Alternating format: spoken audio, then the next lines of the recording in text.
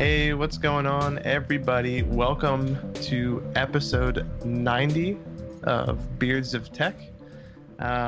We have a lot to talk about today for the first time in a few months, especially considering that the last couple of weeks have been incredibly boring.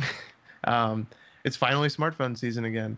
And one of the biggest things that happened, obviously, today is the Apple event. And it was, we'll talk about it later. But before we do any of that, first off, Irvin, Jeff, hello. Always good to see you guys. What up? Well, what? Always good to be here and excited to talk about tech with you guys. Always good to hear be here. Probably some interesting stuff to talk about. We got some news about Facebook, Android, and of course the iPhone news. Spoiler alert, Facebook screwed up again. What? So Reset weird. the clock. Say so, Matt. We have to get a clock going, kind of like how we did with Uber a while ago.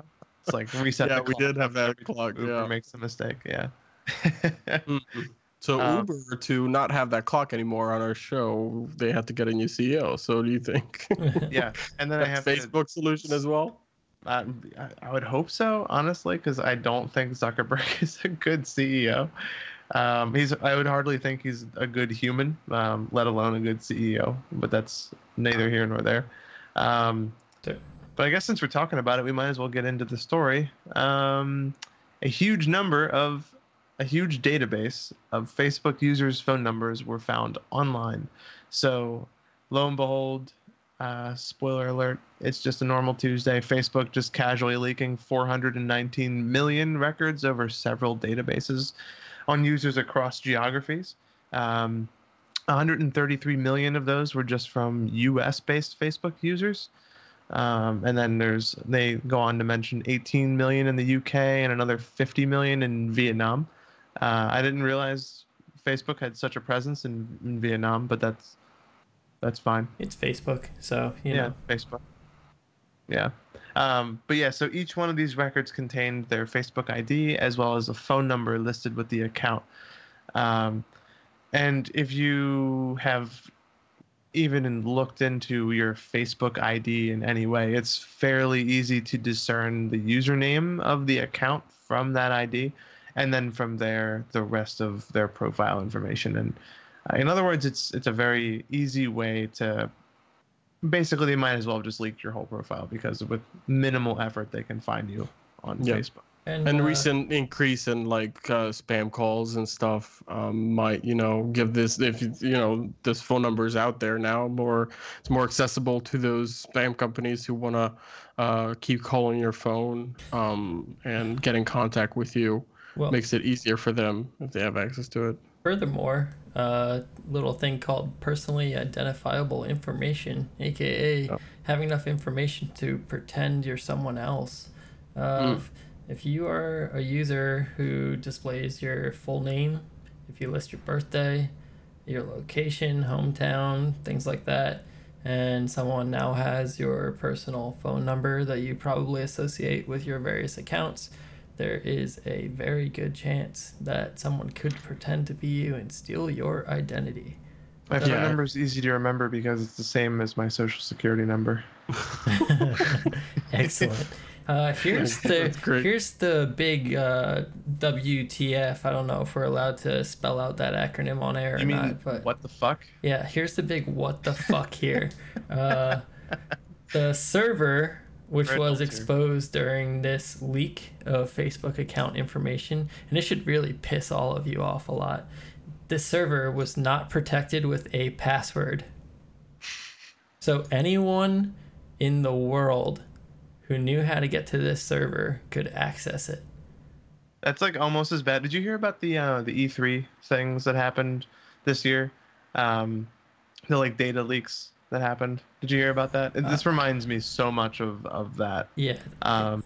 So for anybody who wasn't aware of the E3 data leaks, the phone numbers and information, basically the entire field that you fill in when you're registering to attend E3 as a journalist, You put your name, the company you work at, your title, your phone number, all that stuff. E3's, the company that runs E3, their way of storing that was on an unlinked web page. So if you knew the URL to that page, you could just get a list of all of that information unedited. Just it's as if they just filled out an HTML page and then put it on their web server, and that was it. That's the craziest part, is that this is like all in, I mean, it's a markup language, but it's all in plain text too. Like all this information, it's not encrypted or anything. Like it's just, don't even log in. Just, yep, you're on that server instantly, and then here you go. You can just read whatever the hell you want. Mm-hmm. Yeah, it's like it's ridiculous, like how irresponsible these companies are. But billions for Facebook, like billions of people are trusting this platform with so much information, and then this kind of thing happens. It's like my grandmom has a password. Like, how is Facebook letting this happen? I don't understand. Is it I love Jeff 123? Is that her password? Jeff is the greatest grandson ever. 1, 2, 3. That is actually it. You're correct. And I did create her password for her. I wonder if this is going to fall under the GDPR as eligible for one of the fines for a leakage of personally identifiable information, because if that's the case, the bill on Facebook will be pretty hefty. I believe was it 5 million for every offense of GDPR against a company. So if that's the case, and then we just look at the UK data alone, there is, even if that number is wrong, 18 million times 5 million is a fairly big number. So I'm curious to see if this does fall under a GDPR violation, and if there's any subsequent fines that are dished out to Facebook over the coming weeks as a result of this, because this is pretty bad, and it's extremely negligent, especially on the fact that you were saying it's a non-password protected database. It's the equivalent of like taking like an iPhone that had like a swipe to unlock, or a regular cell phone with no password, and just throwing it in the middle of a floor in the airport and just being like, yeah, it's safe. Yeah. And a lot of now websites use the SMS as their phone number as a two-factor authentication method. I didn't even think of that. Yeah, and one of the increasing types of attacks that are coming is what are called SIM swapping attacks, where since you have the phone number of a person, you can find out which carrier they have, and you can trick that carrier by calling the customer support, saying that I lost an account, I lost my SIM card, and if you convince them enough that it's actually you, they'll ship you a brand new SIM card, and now that SIM card is tied to that phone number onto that account. You just put that into a phone, and then you can take over an account of someone. If you can get into their bank, they send you the SMS. It goes to you, not to the actual person. That's how what people are guessing the recent hack was done to Jack Dorsey, the CEO of Twitter. That most people are guessing that is the method that was used to gain access to his account, is using one of these SIM swapping techniques. So yeah, your phone number is used in a lot more places than most people think about as a way to identify you, or even to do that second factor of authentication. And I think that it should be moved to like apps on your phone that sort of manage those two-factor, like the Google Authenticator app. The SMS is not secure. I mean, SMS as a whole is not secure at all. No, but SMS itself was never really meant to have that kind of secure information. Yeah, traveling across it. Like every website I have the chance, I'll connect it with like an authentication app or something. Yeah. Instead of doing SMS, just because of that reason. It's just a no-brainer in terms of security to try to isolate as many potential points of failure that you can have when like thinking about your own security. And it sucks that there's like this much burden put on the end user because of irresponsibility from companies that can't afford to just take the basic measures to set a password on their server. Yeah. And it's ridiculous that it's even come to this. And I really hope that the that companies and countries and like government bodies such as GDPR violations and stuff, they throw the book at Facebook for this, just because this is going to lead. I know for a fact this is going to be more spam calls, for sure. And it's also why I'm hesitant to give websites my phone number unless they require it as a field. So it is what it is, but it sucks that it had to happen. And if any of our listeners are getting a lot more robocalls over the next couple of weeks, then you know why. So yeah, the weird thing is like who owned this database of information. Yeah. That's the thing. It's like, it's not like Facebook was hosting this off of their own servers necessarily. It looks like this was information that was scraped from Facebook and hosted online without a password on a server.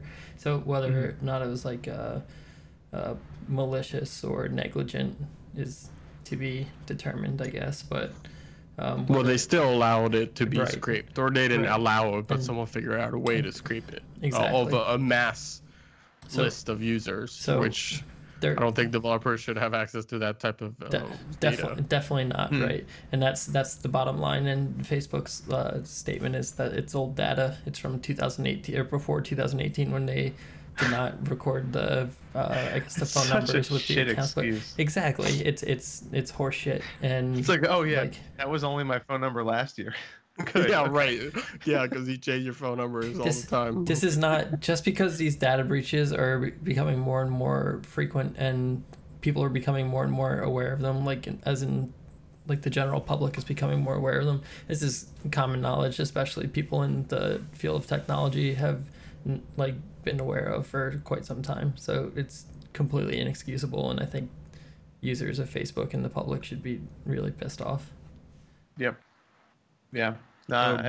Both Matt and I have Facebook accounts, right? You're the only one, Jeff, who has deleted hers. Yeah, it's been like, I think it's been like 6 months now.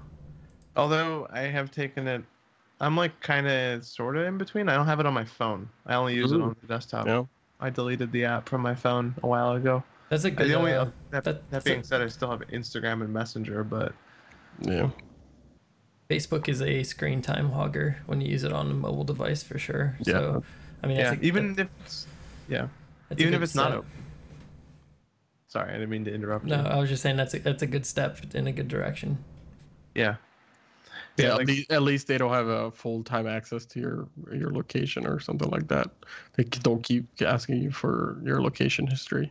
Yeah, it's like Well- Facebook has attempted to request your location 148 times over the last 2 days. It's like, do you want to give it Oh. location access? And I'm like, no. Actually, so that's a new feature launching within iOS 13. We'll talk about the new iPhones later, but the new feature in iOS 13 shows exactly if an app is actively using your location data in the background. It shows you exactly on a map where that data pulled your location information from, and it pops up if an app is successfully doing that. And in response to that, Facebook actually released a statement today, or late yesterday, regarding that, why they think it's important for people to let them know where their location is and to ignore that message in preparation for launch of iOS 13 in next week. Yeah, we'll talk about it later. But the biggest offender that I've had with that actually isn't Facebook. It's automatic. The car dongle for like tracking the location of the vehicle. It's super annoying. Their app hasn't even been updated to support the iOS, like the full screen iPhone. It still has the black bars on top and bottom. Oh, jeez. It's such a garbage program, and it's the only reason why I'm holding on to it is in the event that like a light comes on in my ODB and I want to know what it means. But yeah, You should probably take it out and only plug it in when you see that light. I should just uninstall the app and only install it when I see the light. Yeah, that's an option. Yeah, I'll probably just do that. But okay, we should move on because there's Speaking of new for smartphone operating system releases, Android 10, the least exciting Android launch I have ever seen in my entire life, just because all of the fanfare around what dessert it's going to be called is gone. And that being said, that's not to take away from like what this operating system offers for those who are eligible to download it. It's just annoying that I can't come up with we can't like have wild speculation around dessert titles and names as to what we might think it's called. Um, but as it turns out, I guess it's hard to come up with a dessert that starts with the letter Q. So they're just gonna call it Android 10 from here on out. You think that's their excuse? Yeah, probably. Honestly, knowing Google, probably. So as the only Android user on the show, Jeff, have you installed it and used it? Negative. Negative. You still haven't updated. No, I have not. I had the beta on my Pixel 2. Yeah. Oh right, you do have Pixel, man. I forgot. Yeah. Don't forget. I don't forget my roots. I still pulled out the old phone a while ago. I haven't turned it on recently and gotten the official update, but I had like one of the betas for it, and it was pretty smooth. I was very impressed with what we had, like especially with the new gesture navigation, where the UI of the phone. If you're looking at this Android Police article that we have in the show notes, you'll see a white bar at the very base of the Pixel screen that they have for the GIF or Looks GIF. a little familiar. Yeah, and if you swipe that, it works much in the same way as the iPhone does. So now the UI for the Pixel is pretty much identical to that of an iPhone 10. Like when I was using Android versus iOS, and I was messing around with both of these, it's like exactly the same. The one thing I actually liked better is that the whole side of the UI is a back button. So when you swipe from the left side in, it actually takes you back in an app. It's interesting because there's a lot of apps that rely on that functionality, like basically every sandwich menu ever, right, in apps. So at least in the beta, that was pretty buggy. I don't know if app developers have worked around that. I'm sure they have. But yeah, you can swipe from the left side or the right side, and it works as the back button. And then much in the same way with iOS, if you swipe up and hold, it does the app drawer. And then if you you can like swipe the screen around. It's very entertaining. It's kind of like clicking a pen, just like swirling the screen around. I do that on my iPhone sometimes. But it's like smooth. It's very, very smooth. But among that, outside of the gestures, the big and notable changes to this is the one thing that might be the most important out of this list is the share sheet updates. So the share menu, whenever you go to share something with somebody, it doesn't take a half hour to load anymore and doesn't lag like crazy. It loads a lot faster and it's a lot snappier because I still have like vivid PTSD from this with my Pixel because whenever I would share something with somebody, I would go to click on their name and then it would load the rest of the share sheet as I was hitting that button, and then I'd be clicking on like share to like Venmo or something or to LinkedIn, and I was like I would never want to do that. So I'm super happy about that update, and I think Android users are gonna that's gonna be like night and day for them. I know I do a lot of like sharing memes from apps to random chat programs that I have, so so I think that's gonna be call them random, Matt. Yeah. This is Android, I think, coming into I was gonna say its final form, but it's like coming into a much better adopting UI that makes sense. Because more refined. Yeah, they had this like half-assed UI like pill thing at the bottom where you could like snap it to the left to jump between your programs, and it was like kind of somewhere between Android and what iOS had done, and not harking on like how Android's just copying iOS on this, but I just think that that's genuinely the better UI experience in a phone. With that, if you're going to do gesture navigation, I think that's the best way to do it, at least in terms of any phone I've seen so far. Yeah. Dark theme's cool too. We all, I think all of us like dark theme. Is that a correct statement? Yeah. Yeah. Considering I've actually been openly modifying my Slack's JavaScript file to force it into dark theme because they haven't adopted a dark theme on their desktop application yet. It's at the point where my GitHub has a shared file for the dark theme on it, just so that way I can like have that at all times, because I really like how that one looked. Pretty cool. But I love dark theme. Irvin knows that. Oh yeah.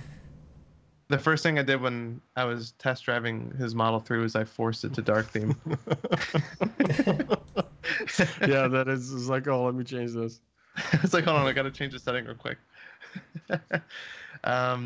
And then they also reworked their permissions and privacy, which is more granular location options, restrictions around background activities, and more identifiable features for targeting personal data and tracking. So Android is becoming a lot more private. And I think also there was an episode of Security Now a while ago where Steve Gibson was actually praising them for some of the technology that they've been adopting behind this. And if that's good enough for Steve Gibson to praise, then that's good enough for me to praise, because that guy is like a paragon in the security community in terms of the work that he's done in bringing a lot of issues to light and like reviewing, like doing basically like impromptu, like informal audits of software and stuff. And he approves of it. So he says this is the safest Android has been in years. So I'm happy. One of those notable security features is randomization of the MAC address. Yep. Mm-hmm. I read that, which is in other ways that certain apps, or not even apps, but Wi-Fi, there's certain beacons out there like Wi-Fi hotspots that sort of track that MAC address, and those hotspot companies sell that to third parties, sell that data, so like they know that you were at a Starbucks or whatever. Now, every time you join a Wi-Fi connection, it randomizes you the MAC address, which means that they can't identify you. They don't know what device. Like, they can't combine multiple locations to see if you've been to one and then you went to another. They can't track you because every time you join, it's a different MAC address. Yeah, it's killer. iOS had that for, I think, since iOS 11, if I'm not mistaken. I'm not sure, but it's an important update. Yeah. There are some issues to note, if I can be the negative Nancy for a second. Yes, please. Nancy away, please. Yeah, so there's a multitude of users who are reporting issues, both updating to Android 10 and also using it. It looks like it hasn't been a smooth experience. A lot of Pixel devices are freezing on the boot screen during the update, which could last up to several hours for some users, which is like a nightmare. Oh man. Yeah, so the two outcomes here are either to regress basically and downgrade back to Android 9 and attempt to update later, or just wait for it to move past that boot screen. Which sucks. I know that Wayne had that issue. He was talking about it. I don't know if that chat. He couldn't join today, but yeah. The other host of the show had that issue. He just recently upgraded to a Pixel 3a, and he had that issue on his phone. Right. When he was trying to, he eventually got it to work. I think he said maybe 30 or 40 minutes of waiting eventually took. But yeah, it's annoying. That's really terrible. You know, it's a quite relatively small sort of user base that's affected by that. I'm very curious when Android 10 will eventually be released to like Samsung devices. Probably next year. They're always a year behind. Well, if I can go on with actual issues with usage, other users, and you know this isn't everybody, so I'm not sure what the applicability of this is, but some people are reporting that auto rotation, auto brightness, active edge, and double tap to wake are no longer functional in Android 10, which is definitely a buzzkill. I remember having a weird problem with auto brightness in the beta.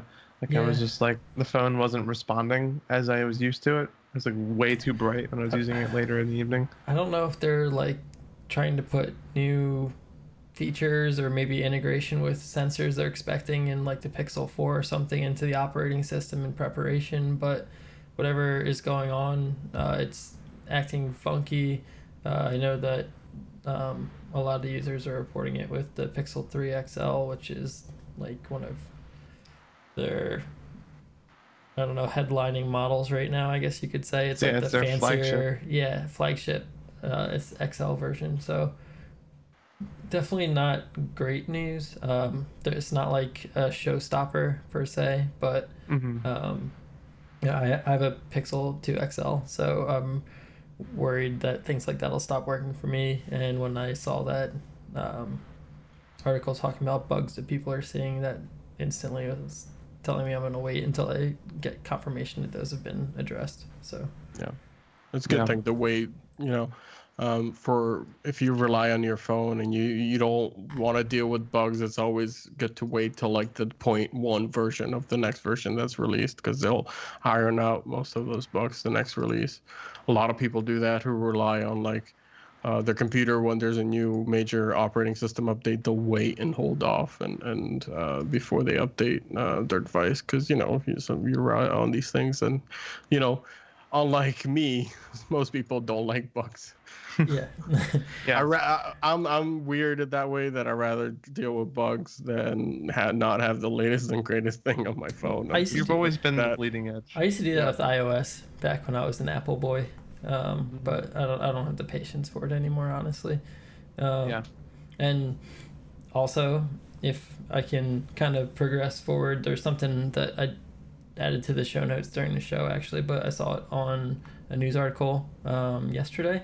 There are 24 officially listed malware infested Android apps that are currently available that users should avoid or remove. Before we, sorry, I was gonna. There's one update that I was like kind of excited to talk about. Okay, sorry, go ahead. Android Go 10. ahead. No, it's fine, and then we'll segue over there. But um, I just wanted. I didn't hear many people talking about this particular change that was happening to Android, but Project Mainline was another update that I was pretty excited to hear about coming out. So for those of you who don't know what Project Mainline is, that then requires a description of what Project Treble is, which is uh, abstracting things away from OS updates. So to put that in as simple term as possible, um, whenever there was like critical security flaws with say like you guys remember like years ago the critical security flaw where if you sent an image that had like metadata in it, the second the image encoding algorithm read that photo, it downloaded the file that was embedded within the image, and you could like have viruses get into your phones that way. And both Android and iOS had that. Right. Mm-hmm. So this is something that Project Mainline will be able to help out with. So Project Treble allows the OS to be abstracted from the core experience of the phone and able to make software updates and main OS updates more stable. Project Mainline takes other components that are critical to the functionality of the OS, but aren't necessarily like mission critical. Like if you remove the media codec from Android, it would still work. You just wouldn't be able to look at images. Um, they abstracted those away from the OS, but above the level that Treble had. So now, if there's a critical security update, they can just push it via an app update through an APK instead of having to wait for a full OS update, which I think is huge because Yeah. that makes Android far more responsive to software bugs and critical problems that might come up that might necessarily not make it to as many devices. So Yeah, it puts the control back into Google's hands. yeah, because a little Google's bit. this is just Google realizing that like the joke we made earlier, they can't get people to upgrade on time. So whenever they start making phones that adopt Android 10, now Google will have that granular control over the OS. And it's only a matter of time until more and more people move into Android 10 as the years go on. So eventually down the line, Google will have a very stable throughput for their software experience between them and their third-party manufacturers. I'm curious if it's up to the manufacturer to actually implement Project Mainline, because the problem was with Project Treble is that it was up to the manufacturers, and one of the biggest ones, Samsung, decided not to implement Project Treble, so their users aren't getting that benefit of receiving faster operating system updates, or removing that, making everything into the abstraction layer, so it makes it easier. So they didn't end up developing it. So I'm curious if Mainline is this designed the same way, I hope it's not. I hope it's mandatory if you're going to run an Android 10 device. But Yeah, this the way that all the articles that I've read about it have worded it implies that this is separate from anything an OEM needs to do. It just comes with the OS because it has the benefit of sitting on top of, sitting within the Android OS framework, which which an OEM needs to adopt in order to build an Android device. So it's like above treble. So I think this will be independent of OEM problems. Is a good way to word that. yeah. Hopefully, let's hope. Yeah. Sorry, Jeff. I didn't mean to pull you away from your topic, but I was excited about that one. Yeah, that was great. Just a quick loop back to what I was starting to get into a little hastily, I guess, but a Digital Trends article I came across yesterday, which is talking about a malware which is hitting Android devices. Malware is dubbed, it's named Joker, but what it basically does is assigns users up for subscription services, which include ones that would incur charges to that user without them being aware of it happening. So basically, they're going to sign you up for subscriptions. You're going to get charged for them, and you may or may not notice. So this is affecting a multitude of countries, but specifically, it's hitting a lot of European and Asian countries. The user would be using a SIM card to be targeted for the malware to become executable. And it looks like about 472,000 times these infected or malicious apps have been installed.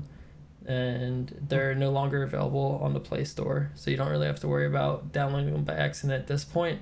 However, we're going to include that list in our show notes. If you by chance have any of these apps installed on your phone, you're going to want to remove them and look in to see if you're fraudulently subscribed to anything you shouldn't be.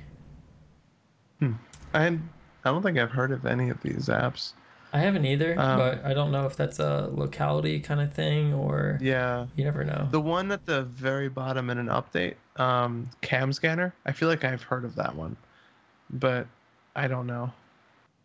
Yeah, I never installed it is. It's used to. I think it's a QR code scanning app. Mm-hmm. It's. I think it's that and documents too. Yeah, I think it's like a scanner. Yeah, I think it is. I've actually heard of Cam Scanner. I actually know someone who uses it, so maybe I'll talk to them about it.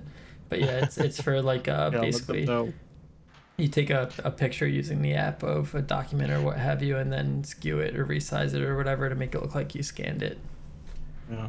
Mm-hmm. Do we know if these people who make these apps were involved in putting that malware in, or were they just taken over and some kind of flaw within the Android Play Store that allowed it to replace the APK that was downloaded? I don't see that being a possibility, but you never know. Really not sure, to be honest. I don't know. It might be like a malicious sort of ad, because I've heard that a lot. Like these apps insert like their free apps, but they put ads in there, and then there's this ad network they want to put in there, malicious ad code, and that sort of puts in hidden functionality that they don't check for or they don't notice. That may be it. Yeah. It looks targeted though.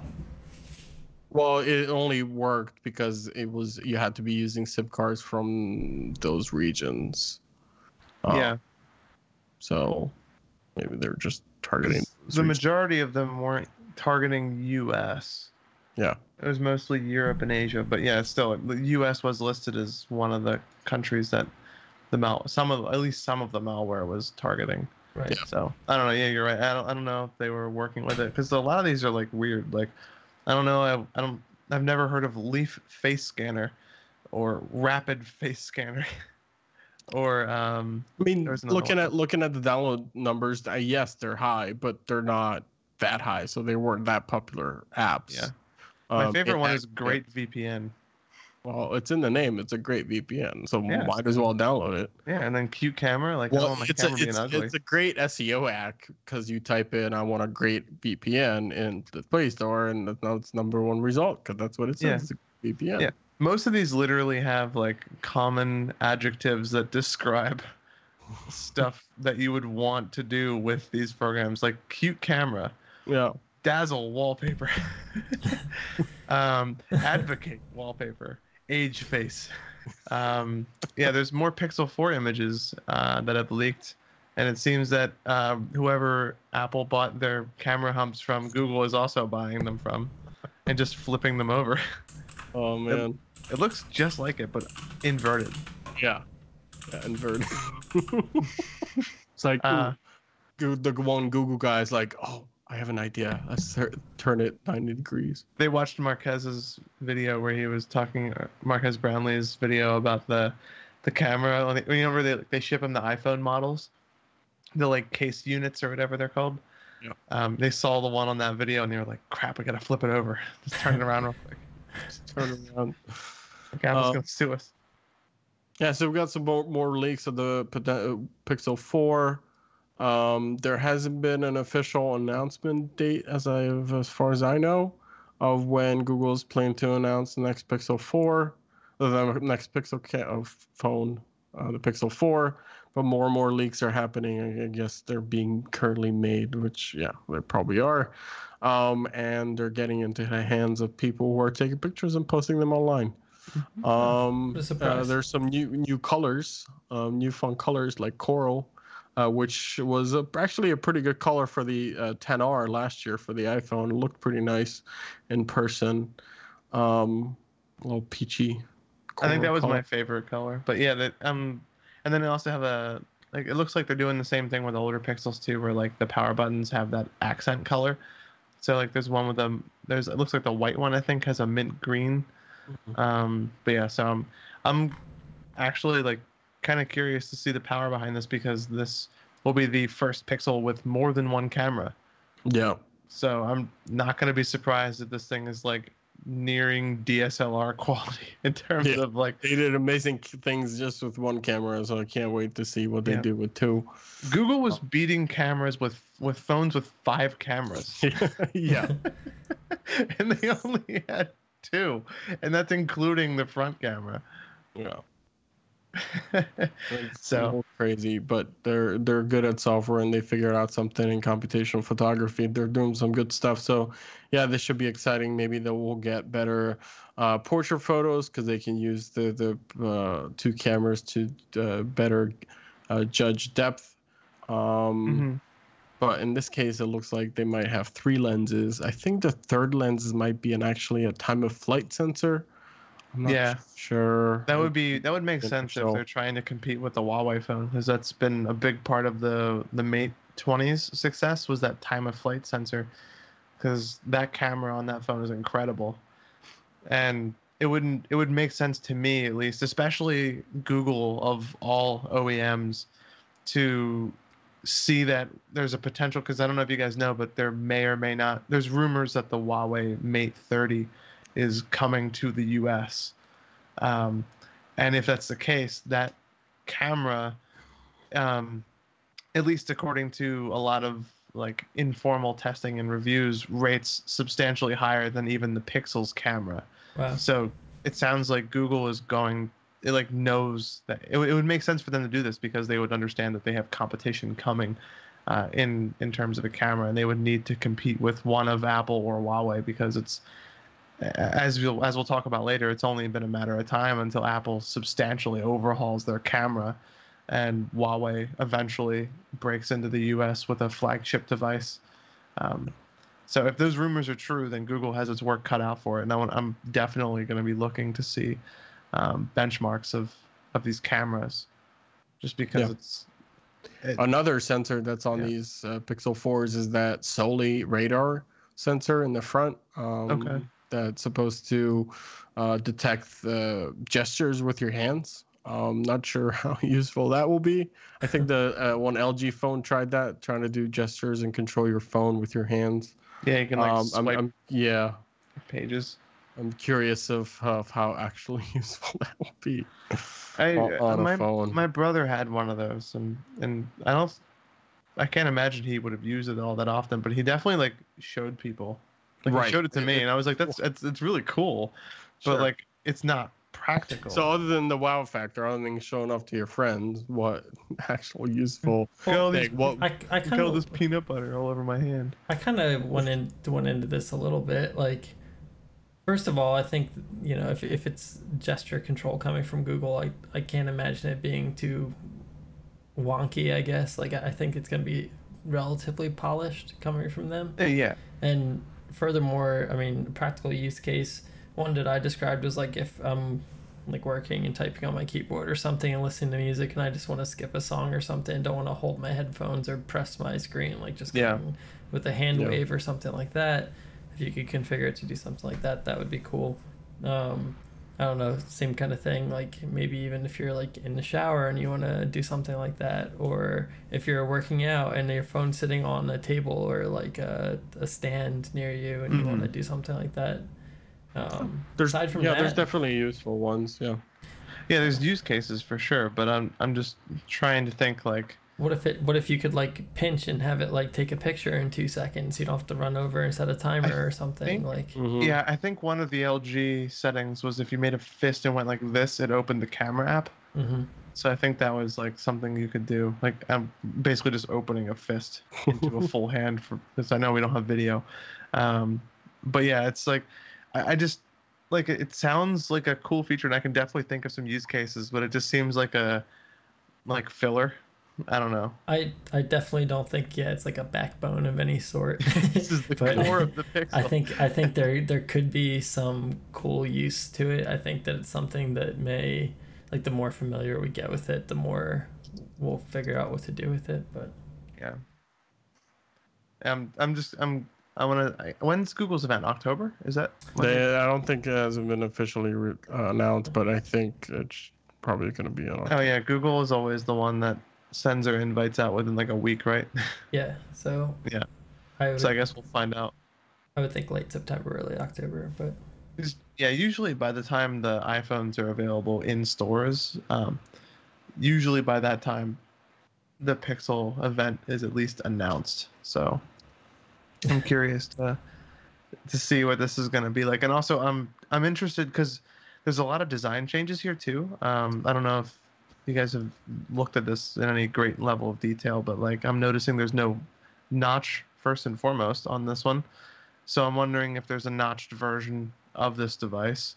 Another design change is I noticed that they got rid of the tri or the split metal tone thing going on in the back, where the top third of it was glass and the bottom 2/3 was brushed aluminum. Or no, it was still glass, but it was brushed glass. It was like faded glass. It was matte, like the new iPhones that we're going to talk about next. Yeah, they abandoned that, and also like I kind of hope this is the actual look of the white phone, because I think that's kind of cool looking. I agree. The like black stainless steel around the outside with the white on the back. I think that's kind of a cool look from the back side of it. But yeah, like I'm wondering if they're gonna pull an Apple and have this be like their quote unquote pro version, and then you'll see kind of like the evolved version of the 3A in terms of like calling it the Pixel or whatever. I want to raise an important concern. Okay. Is it just me, or do you guys not see a fingerprint sensor on this phone? Is this just going to be on the front display? Oh, yeah. So that's one of the rumored features. It's not even rumored. I think it was intentionally released because Google has been releasing information. They confirmed it, yeah. Yeah, it's main. It will be done via Face, so they're gonna have a Face ID competitor. So you're being forced to use Face ID or a password. Yeah, it's not gonna be fingerprint. There's no fingerprint option. To say that, because in the front, this is from Google themselves. In the front, there's the Face Unlock IR camera. It has a dot projector, same as the iPhone for the Face ID. And a flood illuminator sort of lights up your face at night, just so that the IR camera can see itself. Hopefully it's as good as Face ID, but yeah, you're not gonna have an option for it looks like the fingerprint sensor. They don't have like a built-in a fingerprint sensor under the screen like other phones we have seen, like the OnePlus and the new Samsung phones. So yeah, it looks like. I don't know many people that are gonna miss the rear fingerprint scanner though. It depends. It depends on how good the Face ID is. The Face Unlock is. It all depends on that, right? If it's good, if it's as good as iPhone, then I don't. Yes, I agree with you. They're not gonna miss it, but because once you get the iPhone, Face ID, yeah, it's really good. Is there?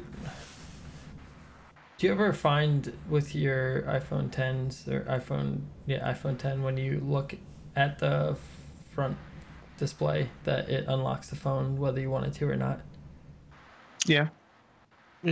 So like sometimes I won't want to unlock my Pixel. I'll just want to look at the notification screen or like double tap to show like, you know, the highlights of notifications. But the thing, by default on the iPhone, all the screen shows is that you have a notification, let's say from messages, but it won't actually show you the content unless you unlock it with your face. So if I want to see the content of it, then I have to look at it. So on Android, this was probably the case when you were still an Android user, but you can customize whether or not that's the case. You can, so like I'll have certain apps where I will display content, other ones where I won't, and I don't know if like one of my chat clients or something, if I want to just quickly look at what someone said but not really pay any mind to it and just put my phone away again, that's when I don't like to unlock my phone fully. But if I have to unlock it and then either swipe down or go to the app that actually has the content, I feel like that's going to be frustrating for me to get used to. Yeah, and hopefully they have some way to show that. I guess since it's off by default on Android, you would just open up the phone and read your notifications and then push the screen or do the Face ID thing or whatever they're going to call it to unlock, to do further actions on those notifications. But yeah, if there's any phone manufacturer or any brand of OS that I trust to handle notifications properly, it's Android, because they've always done it better. When you said Irvin, I think you said off by default, and then Matt, you also said it. Were you talking about iOS or Android? Because I thought it was iOS. Okay. iOS. So if you have a phone with Face ID, the notifications don't show unless you unlock the phone with your face, and then it shows the contents, and you can read it, and then you can click further into the app. Yeah, but Irvin, what I was saying was that functionality is off by default on Android. So you have to turn that on. Oh, right. If you want that feature, yes. Yeah. Including so that's all encompassing for the Face ID though, right? Like it's either on or off. Yes. Yeah. On iOS. And I assume for Android it's going to be the same way. Like it's either on or. Yeah, it'll just be the same option. But maybe the, I guess, configuration you're talking about is whether or not notification content shows. Yeah, because like right now, if I were to hold my phone up, I would see Snapchat, Instagram, whatever, and then if I unlock it with my face, it'll expand it and say notifications from this chat, notifications from this. Like it'll like read in, like it basically like de-anonymizes the notifications. I'm sure I would get used to that. It's just as of right now, that's going to be a functionality change for me. But it's kind of nice because if someone like grabs my phone and picks it up and looks at it, all they see are text bubbles. Like it'll say like messages, like one or two new notifications, and then if I were to look at it, it'll expand it into the messages that are waiting for me to read the text messages that I got. Yeah. So it's nice. That being said, iOS is still butt cheeks at bundling notifications. Yeah. So it's like I see like bugs in bundling all the time where I'll like look in my notifications and I have like 7 Instagram notifications, and then like whatever Snapchat notifications are bundled neatly into one little folder. Right. So it's still kind of a work in progress. I guess it's not so much like SMS and things like that. Like I understand like your privacy there on the lock screen, but like for things like Google News or something like that, I like to see if it pops up and says, here's a story you might be interested in. And, you know, I have that filtered down to where I probably am interested in it.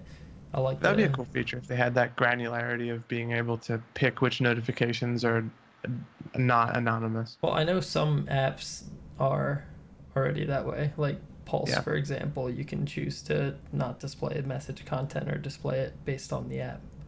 But Yeah.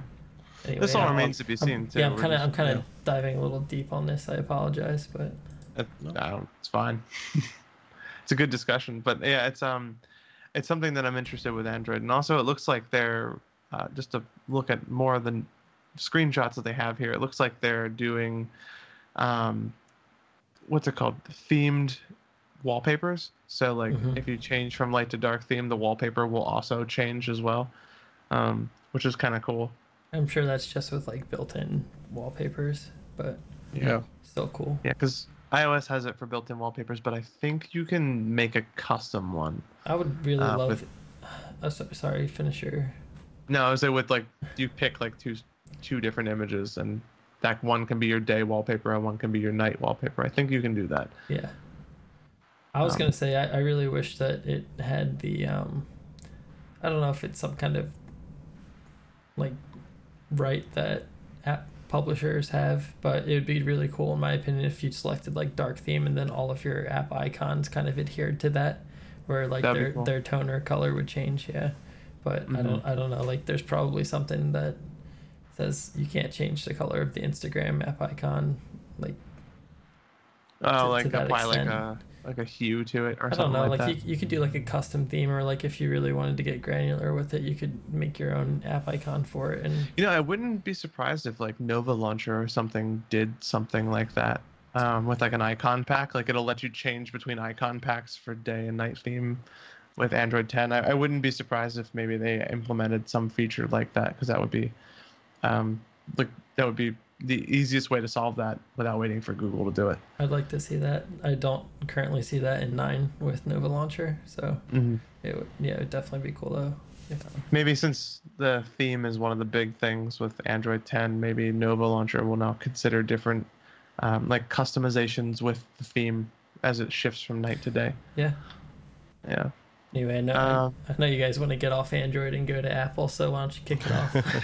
Well, no, it's going to be the bulk of the discussion just because there's so much to talk about, but at the same time, it was extremely boring. So it's a lot.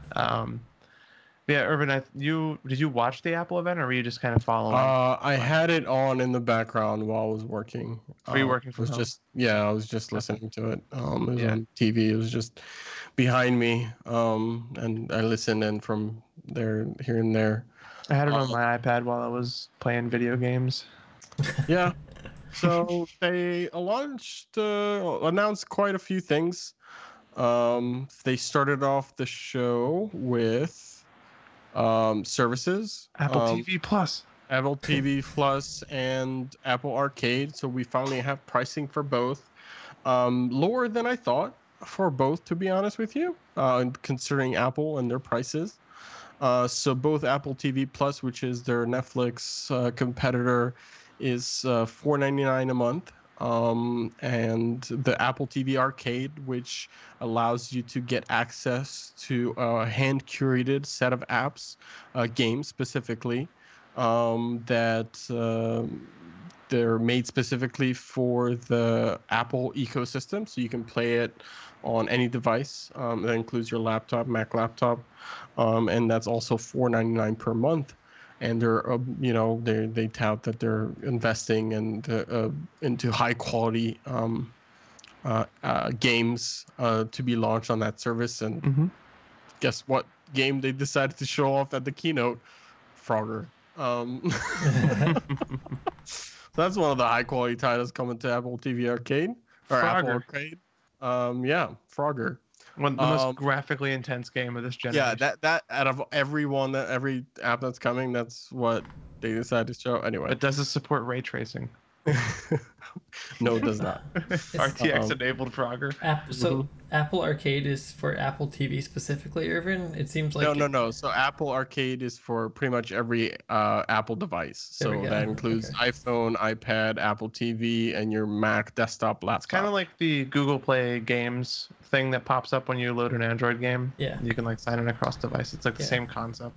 I just kept hearing Yeah, you say but- Apple TV Arcade, so I was Yeah, kind of sorry. confused. It's just it's just from the Apple TV Plus.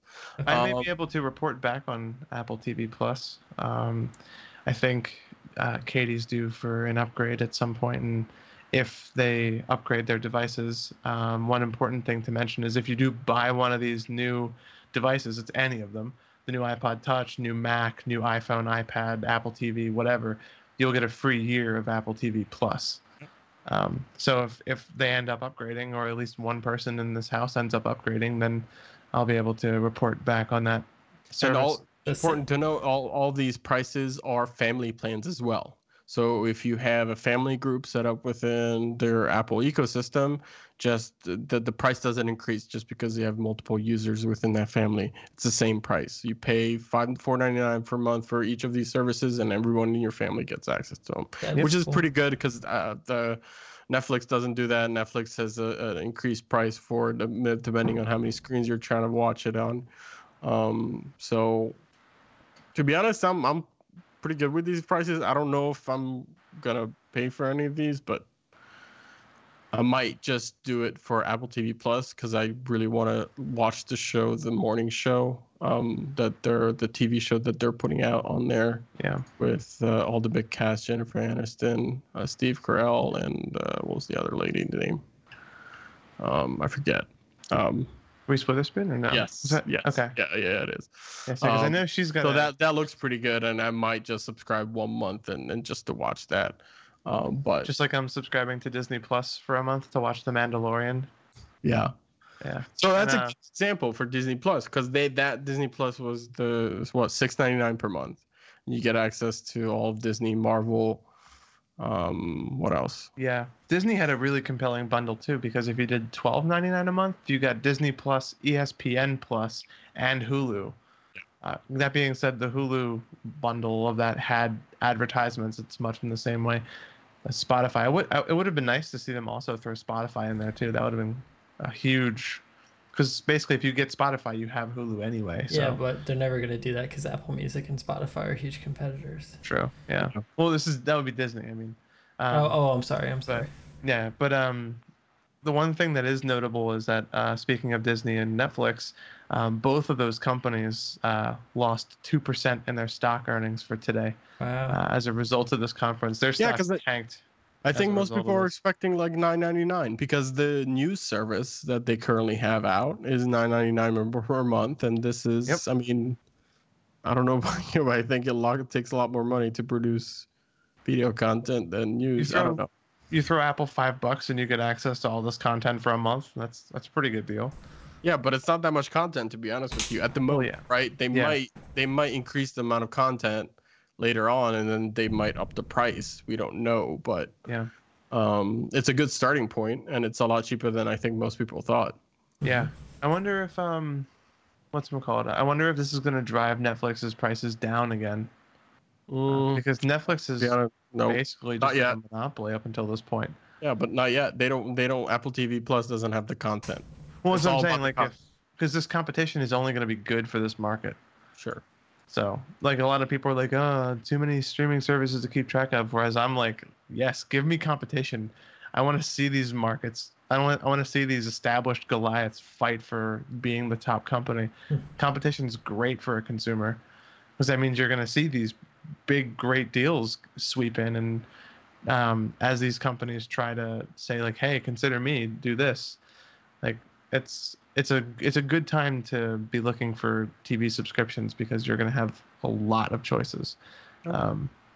Especially if I think do you need an Apple TV to use this, Ervin? Do you know that? Or the Apple TV? No, you don't. Not a physical Apple TV. It works on any Apple. Can you run it on Windows or like an Android device? Not Windows or Android. No. Okay, I'd be curious to see if that. But you can launch it. So you can. You remember a couple months ago or late last year they announced support for AirPlay on a lot of smart TVs, including my Vizio. Now it just got this upgrade a couple weeks ago that it can do AirPlay, and that's one of the main reasons is that now you can just AirPlay that to your TV. It is all because of this service. Okay. So that you don't need to have a box to buy. You can just AirPlay it to your TV. I think they did the deal with Samsung, was there is actually an Apple TV app on the Samsung interface, so you can access it. You don't even have to AirPlay it. Yeah, But that's a special deal with Samsung. I don't know about the AirPlay side of things, but are you sure about it not being available on Windows? Because it says that it's available at a website on Safari, Chrome, and Firefox. Okay. So, like, I think it's Or it might be just the iTunes app. Like you have to use the iTunes app. So if you want to get the app version of Apple TV Plus, you need to have it on an iPhone, iPad, Apple TV, Mac, whatever. Okay. But if you want to stream via the web, you could do that on Safari, Chrome, or Firefox. If that works on Windows, then that's even better for Apple, because that's just more people that can check the service out. And they just launched, actually, this is not related to today's event, but they launched Apple Music on the web as well last week. Yeah. There's a beta version available. They just want more people to use their services, because that's what they're trying to make money on. Anyway, there's a lot more stuff that was announced. What, are we just going over how they did it? No, I don't. I think the next one was iPad. Yeah, it was iPad. They announced they updated their lowest end iPad at 329. They upped it from 9.7 inches to 10.2 inches. They added a couple extra features from the Pro lineup, like the support for the smart pins, so you can attach keyboards to the iPad. The new iPads are making this Apple literally leaps and bounds ahead of the next closest tablet developer. If you're looking for with all the stuff that they're bringing to iPad, especially with iPad OS now coming out, the iPad, at least from a consumer perspective, is by far the best solution for someone looking to have a larger screen, and this is just further pushing them into the lead. I don't really know too many people who have Samsung tablets, but I know a lot of people who have iPads. Yeah, it's a great device just for basic use. Check your email, go on websites, go use it for banking, whatever people typically do just on a phone, but on a bigger screen.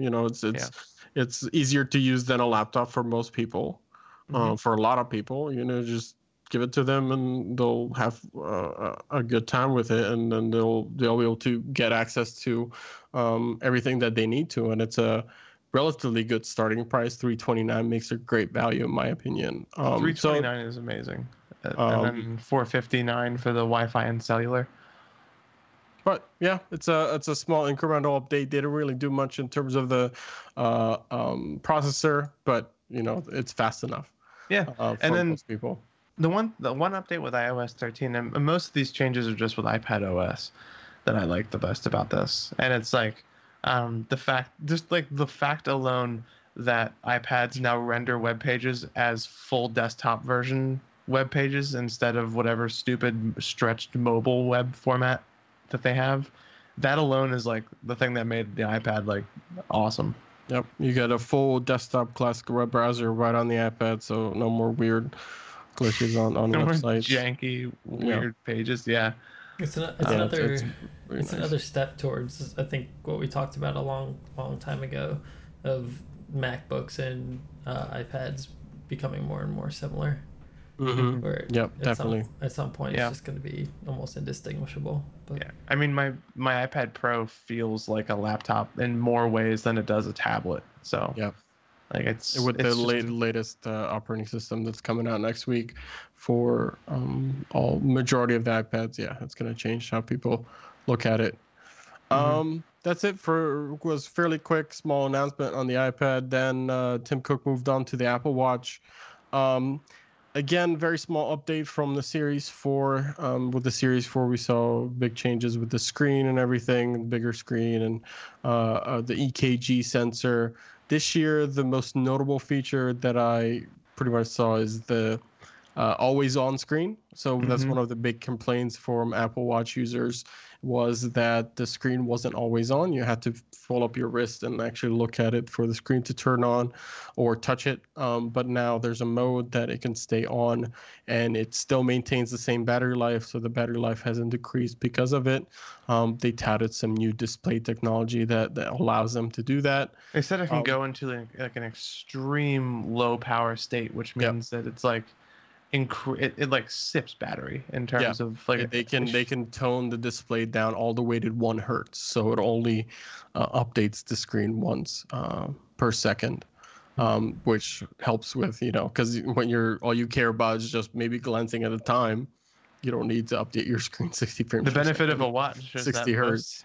The benefit of the watch is that the only thing that's going to really be moving is the second hand, which is arguably a 1 hertz refresh rate thing anyway. Arguably. It's the definition of 1 hertz. Literally moves 1 second at a time. Yeah. They the same price as last year, $399 starting for the Watch series.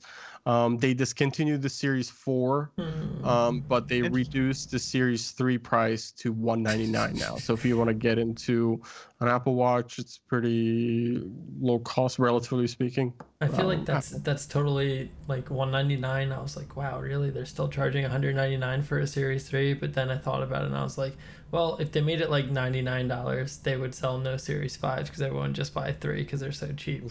If you make it $200, then people who don't want to shell out $400 for a Series 5 will buy it, and you'll still make a good amount of money. Yeah. Also, if you're trying to get an Apple Watch for under $100, you're gonna not do that at Apple's website. Right. You're gonna be able to find one somewhere, like third-party eBay or something. Yeah. Especially over the next few months, because all these people are upgrading to their new devices. You're gonna see a bunch of these other ones enter the market at a pretty good price. Well, I wonder if Apple will offer a trade-in or something. I don't know if they do that. They probably will. Yeah, they do. Yeah, I feel like a dark horse. I'm rocking the 10. This has been discontinued for 2 years now. Oh, so. Boy. Yeah. Do you think did they discontinue the Series 4? Was it something I heard about, like supporting the operating system? No, the operating system still supported, including with the Series 3. So the latest WatchOS 6 that's coming out next week as well will be supported all the way down to, I think, Series 2. So Series 1 and Series 0, which there's a Series 0, will not support the latest and greatest. But as long as you have a Series 2 or above, you will get the latest operating system. Apple Watch array indexes start at 0. Yeah. They also added some additional customizations. So previously you had to select like a combination of the actual watch casing, like what it was made out of, and the band. Like they had pre-configured combinations, but now you can pick your own. So you pick what types of case you want and what type of band you want. You can do that in person at the Apple Store, or you can do that online. And there's over 1,000 different combinations that you can pick from those different finishes and different bands directly. That excludes all third-party bands. That's just first-party bands and the watch finishes. So that's kind of cool, try to be a little more unique so you can pick your style that you like, and you don't have to buy a certain style and they just switch out the band. You can get the one that you want from the get-go. More customization. Yeah, I'm interested to see how this whole thing is going to work out, especially because I think this is going to be the one that I get, because I would like to have one for like fitness tracking and all that stuff, and this is like the only Apple device that I haven't gotten yet. One of the features that was rumored to come to the Apple Watch was sleep tracking, but it doesn't look like that was announced. Maybe a later software update wasn't just available already yet. Hopefully, maybe that'd be kind of cool to have that built in. There's some third-party apps that do it fairly well at the moment that I use to track my sleep. They're fairly accurate. When I look at the watch and see how good of a sleep I got, and compared to how I actually feel, it's pretty accurate. So, but it'd be great to have that built into the operating system, not have a third-party app rely on it. But God. That wasn't launched. I'm currently going through the customization on the watch. just oh my God. Yeah, there's a lot. They added two No, new it's just finishes it's the related. price. Oh, the price, yes. So Holy they added two new finishes as well to the Series 5. Now you can get a titanium. oh my God. That's Matt's wallet crying at the moment. They added two separate finishes, titanium, like a brushed titanium, that you can get, as well as ceramic. I don't think the ceramic wasn't new, but the ceramic watch I think is $1,000. It's 1,300. Oh, okay, 1,300. Sorry. Yeah. No. And then the titanium starts at. I'm looking at the 44. Let me do the 40, so you can get the lowest cost. Titanium, $12.99. Ceramic was $12.99. Titanium is $7.99. Stainless steel is $6.99, and aluminum is $3.99. That's insane. That is most so people expensive. will just get the aluminum. Yeah. And that is why. The aluminum only comes in 3 colors? Yeah. It only comes in but it's gold, white, and what's it called? Silver, space gray, and gold. But guys, if you didn't have a $1,400 Apple Watch, how would you know what time it was? You're right. You're right. I mean, there's a lot of people who spend a lot more on actual watches, but this is a tech product. Yeah. Outdated within 3 years. I don't know if you guys have looked at the watch face either, but I'm looking at like the white ceramic case with a leather loop in titanium, and they clearly made the 10 Roman numeral and the 11 a Roman numeral. Mm-hmm. Very cute. I wonder why. Yeah, it's a nice watch. It's not much different from the. I think the bigger reason why they discontinued the 4 is because it's essentially indistinguishable from the 5. Yeah. In terms of feature set outside of the Retina display that's now always on. Yeah. Oh, there's a built-in compass now, which is whatever. Yeah. You can tell where you're going. Yeah. Let's go to the more exciting one. More exciting. So and by more exciting one, I mean we already knew most of this, but okay, let's keep going. iPhones. So we'll start with the order that Apple went. The first iPhone is the iPhone 11, which is a replacement to the XR that was released last year. So all the colorful iPhones, a little cheaper. Previously, the XR only had one lens for the camera. Now it goes and brings along the dual lenses for the rear camera. It has 6 new colors. They're slightly different from last year. Some of them aren't available like they were last year. I think the Coral is no longer available. And it has Dolby Atmos, it looks like, as well. So it has a wide field of sound, that whatever they called it on stage. Improvements within the camera, it brings along with it finally a night mode on iOS. That Google has been kicking their asses at in terms of taking really good pictures at night. At least according to the photo they showed on stage, it looks like Google is still kicking their ass, because the photo didn't look all that great. Like it still looked pretty grainy compared to what I've personally. It looked like what I did myself, shaky in a room, sure, like hastily testing on a beta software. It didn't look like a fully fleshed out high-end photo that I'm used to seeing on Apple's keynotes, if that makes sense. Like I wasn't blown away by the night mode. It's not the best. I'm curious to see it in person. Maybe we'll see someone with it and try it out. Speaking of the cameras, they added dual cameras, but not unlike last year where the regular XS 10s cameras had dual cameras. One was a regular focal length, the one was a telephoto one. This time they went with a wide angle lens. So they have the normal camera, and now you can take wide angle pictures, which I love. I love taking a good wide angle, so it's good to have that available. I think if I had this camera, I would use it a lot more than I do a telephoto on my current one, because I don't really use that feature that often. But if I had a wide angle, I would use it a lot more personally. So I think it's a good addition. You don't lose any picture quality according to them just by switching to, because a lot of different manufacturers have done wide angle lenses, but they've put a lower quality sensor behind the actual lens. But in this case, it looks like they're trying to keep it pretty consistent, so you're not going to lose image quality just by switching to the wider angle lens. They show some pictures that they took. It really, if you're taking a nice landscape, so it gets a good view of your surroundings. That's a better idea of the context of the photo. Yeah. Did they mention the spec sheets? I didn't see. Maybe I wasn't paying attention whenever they did it, but I didn't see like the spec list because I thought there was rumors that the phone would have an additional gigabyte of RAM. They never talk about that, and they never list it on their website. We don't typically find those detailed specs out till the actual phone is in the hands of people. Okay. Yeah, because they don't list out those specs. Apple doesn't on the amount of RAM and also the milliamp hours of battery. They just say it's X number of hours better than last year. They don't nitpick those types of specs. So we don't know. That's the rumor. I think, we'll find out next week when these phones get into the hands of people. I do have like a spec comparison table up that was on Engadget, and like Irvin, you're dead on obviously about the CPU, GPU, and RAM not being available, and battery specified, and how many hours of video playback, which is listed as 18 hours of video playback. Which is pretty good.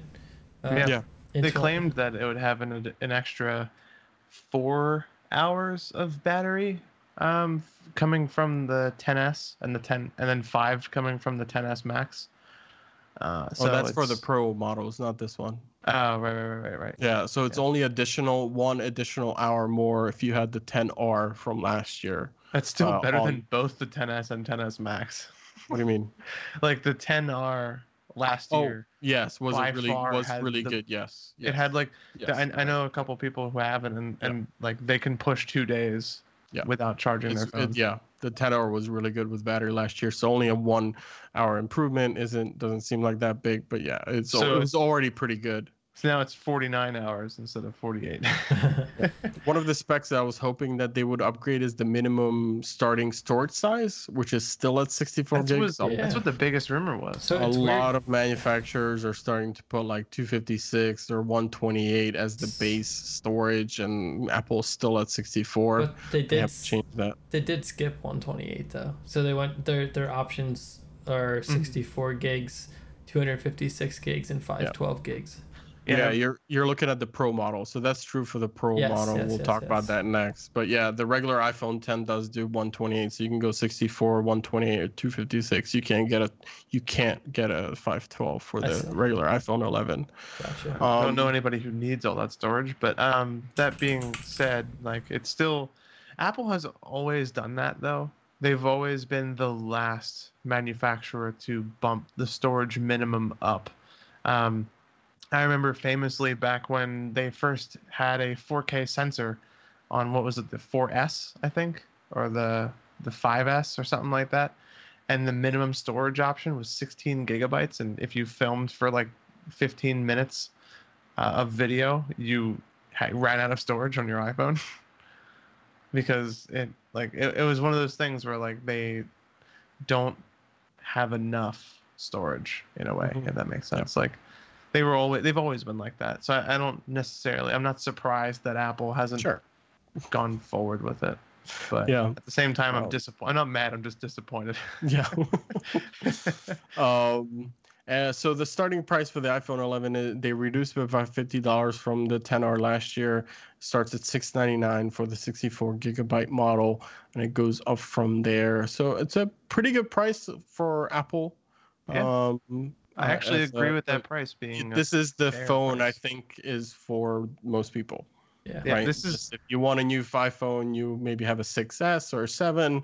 It's time for you. You think it's time for you to upgrade. This is what most people will, or if someone asks me, I'll point them to this. If I stay with Apple, it's a good option to get.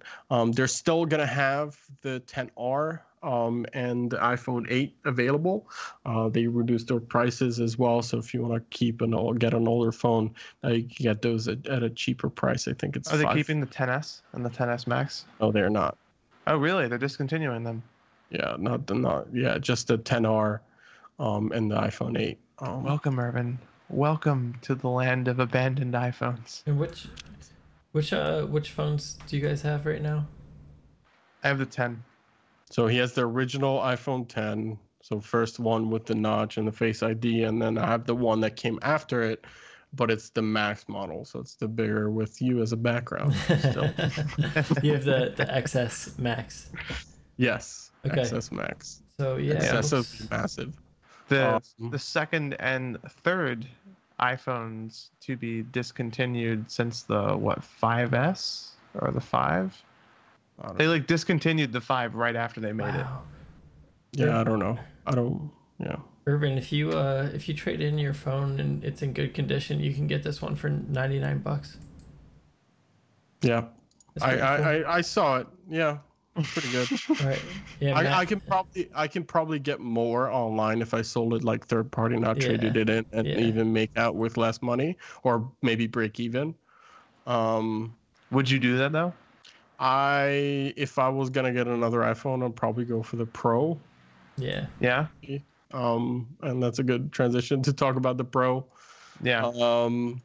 That's another phone. So they Yeah. went away from the S model. So they attached the Pro moniker to the iPhones, professional iPhones. So you have to be a pro to buy these. I can't imagine why you'd want one. I don't mean that in an offensive way. I'm looking at the camera, right? Yeah. So speaking of the cameras, so instead of dual cameras, now you get triple cameras. So you still get the regular camera, the telephoto like you had last year, but now you also get the wide angle that we talked about from the iPhone 11. Can you explain to me what XDR stands for? Do you know that by any chance? So it's HDR, but Apple's version of it. Okay, so it's fancy. The It's super marketing. XDR display. Yeah. But It's a marketing term. it's weird that they label it as an XDR display, but then say it's brighter in sunlight and perfect for HDR movies.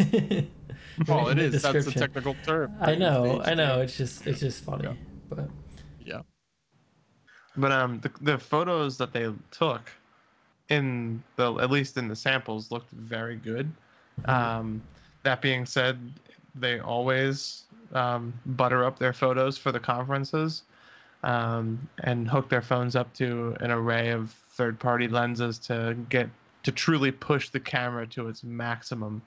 So it's going to remain to be seen how the photos actually look when they're put in the hands of tech reviewers. So like, for example, when like MKBHD gets a hold of it, or when Irvin eventually buys his, or You have such low expectations from me, Matt. I joined this call and you already had the math of the difference of the money that it would cost if you traded in your phone through Apple to getting a new one. You had already done that math.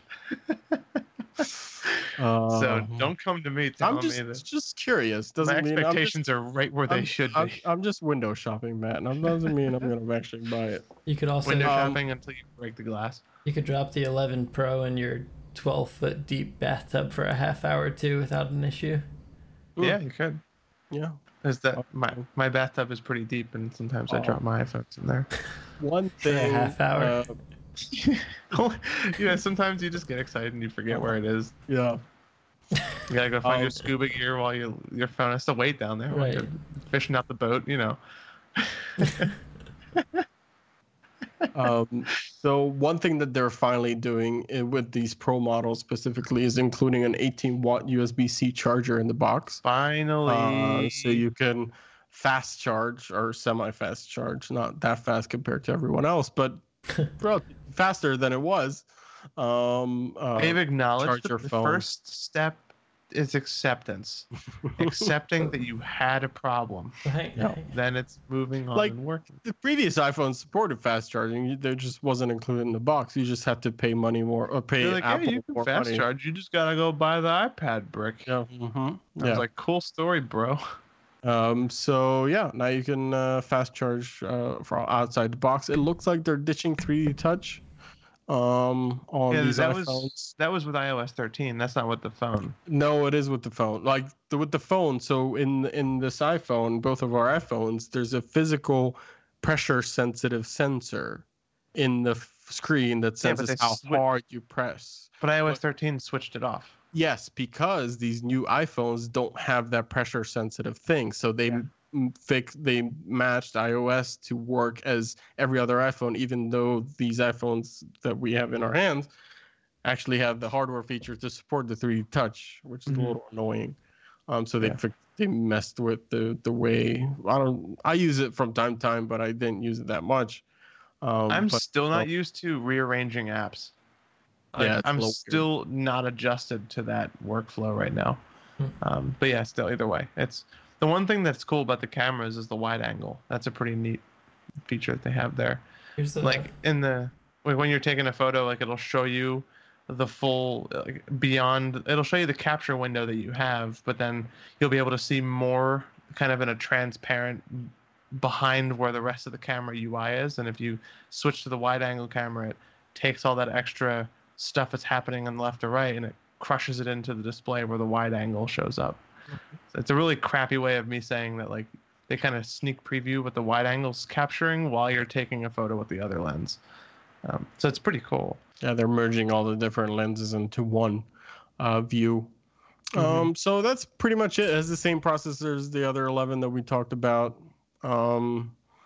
Nothing, but there's two models, regular Pro and the Pro Max. The only difference is the screen size.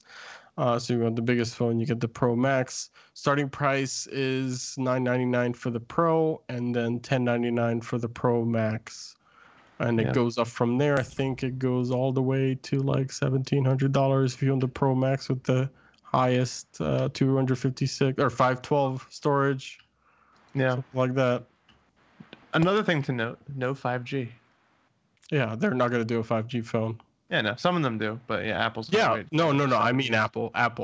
Yeah. Because where are you going to use it? There's no reason to release a 5G phone. OnePlus does with the OnePlus 7 Pro. That's fine. Yeah, they could do that, but where are you going to use it? That's my argument. Well, right, yeah. That's there's like two places in the U.S. that have it. Yeah. And even there, you have to stand like under the pole or under the like meter. Point exactly. That's what I'm trying to say. Is there's no point. I know the argument that people say is like, oh, why they just do a 5G phone? It's like because if you turn around, the 5G can't pass through your body. It's that short of a wavelength. It's actually not that I shouldn't say not that. It's only $1,449 for a 512 iPhone 11 Pro Max. Careful, you're rationalizing, Irvin. Yeah. If I trade in my phone, it's only $1,349. Just kidding. I see where this is going. How deep did you get into this this 18-watt charger? I want to talk about that a little bit. It's a USB-C charger. Yeah, so it's the same as the one that came with the iPad Pro. It still comes with the iPad Pro. Right. Matt and I both have that device, so we already have this charger. No, wait. This is a USB one. Yeah. USB. The iPad Pro is a USB Type C one, isn't it? Is it no, not? This is also USB Type C. That's what the fast charging 18-watt charger is. It's USB-C to Lightning. Yep. Oh, but I missed that. I missed the cable. The iPhone 11. Not the Pro, comes with a 5-watt brick and USB-A to Lightning. Yeah. It's a regular charger. What I wanted to comment on is that I don't think anyone expected this to really happen, but there were rumors of them moving to USB-C as opposed to Lightning. And that didn't happen. I just wanted to I think that's going to happen next year. Yeah. I think so. Yeah. There's now that you're seeing if you buy the Pro, you're getting technically a USB Type-C connector and brick in your device. So it's a matter of time, I think, until you see the port itself change. And I think that's going to be the last step to distinguishing the Pro models from the base models. Just imagine a day where you and I can hang out, you, an iPhone user, and myself, a Pixel user, and I can say, could I borrow your charger? And that's not an issue. Yeah. And then you get into an Uber, and instead of the guy handing you that rat's nest of cables, he just gives you the Type-C cable, and he's like, here, charge up, pal. And you're like, that's the world I want to live in. Yeah. One cable. We'll get there eventually. And then by the time all the phones switch to it, some agency will come up with a new standard. Or Firewire 2.0. Firewire. Everyone will expect Qi or something. I don't know. But yeah. Oh, speaking of Qi, that's one of the rumored things that we didn't get is reverse wireless charging. So if you wanted to charge your wireless AirPods on your iPhone, people are expecting that to be within these new iPhones, perhaps the Pro model, but that didn't come to fruition. So you can't charge your AirPods case on your iPhone. You have to plug it. I'm disappointed. Why even They should have called it AirPower and reused the old name. They're not doing much with that. Why even release a phone if you can't charge your headphones with it? Yeah, exactly. But yeah, I think that's really it in terms of the announcement. They didn't really talk about the tracking tags that were supposed to come out either. That was another rumor. There's rumors of that. Although there is a new chip in these new iPhones called a U1. Yeah. Excuse me. That's supposed to give. It's an ultra wideband chip that allows the iPhone to precisely show you where something is. And currently it's going to be used because they didn't officially announce these tracking chips. So right now it's used within AirDrop, so that you can tell where the device is. So if you're trying to AirDrop something to someone, it'll actually show you where that person is, about where they are, what direction, which is kind of interesting. So you can, think of that same usage for these tile things. So when I'm AirDropping memes to people in Starbucks, I know where to look. Yeah. Mm-hmm. Yeah, I like that. So that U1 chip could be used in these devices, and the tile tracking, which could be pretty cool if you're already in the Apple ecosystem. If you want to track certain things, it's already built into the operating system. Rumors are it's going to be built into the new Find My app, and which was previously called Find My iPhone, but now it can find other things too. So now I just renamed it Find My Stuff. Nice. Just Find My. But that's about it. Nothing surprising, relatively speaking. No one more thing. I was hoping for like a one more thing, but none of that. That's pretty much it. Pretty standard fare for Apple. Yeah. Nothing. I think that's that there's nothing. There's really nothing else. Hopefully everyone who's listening likes Facebook breaches and smartphones. Yeah. Well, we have that's all it is, and that's all it's gonna be from here on out for the rest of the year. Just nonstop Facebook breaches and new smartphones coming out. We did mention in a previous episode how we thought trade war, tariffs, or whatever would affect this season, and so far it doesn't seem to. Yeah, so far so good. It's going to be a matter of time. Maybe we'll see what next year's smartphones look like. But yeah, I don't think we're going to see much else. I'm pretty sure that at least Apple and Google are probably going to be locked into whatever prices that because those deals are already signed for the pricing for whatever, like NAND memory and storage that they're buying in mass. I'm pretty sure those contracts are probably already drawn out. Yeah, so far so good. There's been no rumors. Maybe it still remains to be seen with Samsung, because they usually announce their phones in January and February. So we'll see about that whenever they launch those. Definitely. But... Yeah. I think that's it. Cool beans. So we have it's a fun link in the show notes. I'll leave that one there. If you would like to review us, we should update this URL in our show notes because we have a better link. If you go to beardsoftech.com/review, it takes you straight to our iTunes review page. If you go to beardsoftech.com, it takes you straight to our webpage, where you can then branch to any of these places. beardsoftech.com/Twitch, beardsoftech.com/YouTube. You see where I'm going with this. beardsoftech.com/subscribe. That takes you to a landing page where you can literally subscribe to us on any platform. We are available on a large number of Whatever service you can think of, we're on it. We're available on RSS feed, obviously, Apple Podcasts, Google Podcasts, Google Play, Castbox, Castro, Overcast, Pocket Cast, Radio Public, iHeartRadio, Spotify, Stitcher, TuneIn, Alexa, and I'm sorry for anybody who had an Amazon device, and literally everywhere. It's just everywhere. Yeah. Liza, make sure that we broadcast to dog kennels. We're everywhere. But yeah, so if you like what you hear, feel free to drop us a review at beardsoftech.com/review. We love hearing from all of our devoted listeners that always leave reviews all the time. We love no, it's really it would help us out a lot to get feedback so we know what we're doing right or we're doing wrong, and it's also, and it helps nice with the ratings as well. So it helps the rating of the show within iTunes. Yeah. So. And we've, done our rebranding and what have you in our past 4 episodes, not to get too stat heavy here, but we've ranged anywhere from like 300 something to 1,000 listens on our last 4 episodes, individually speaking.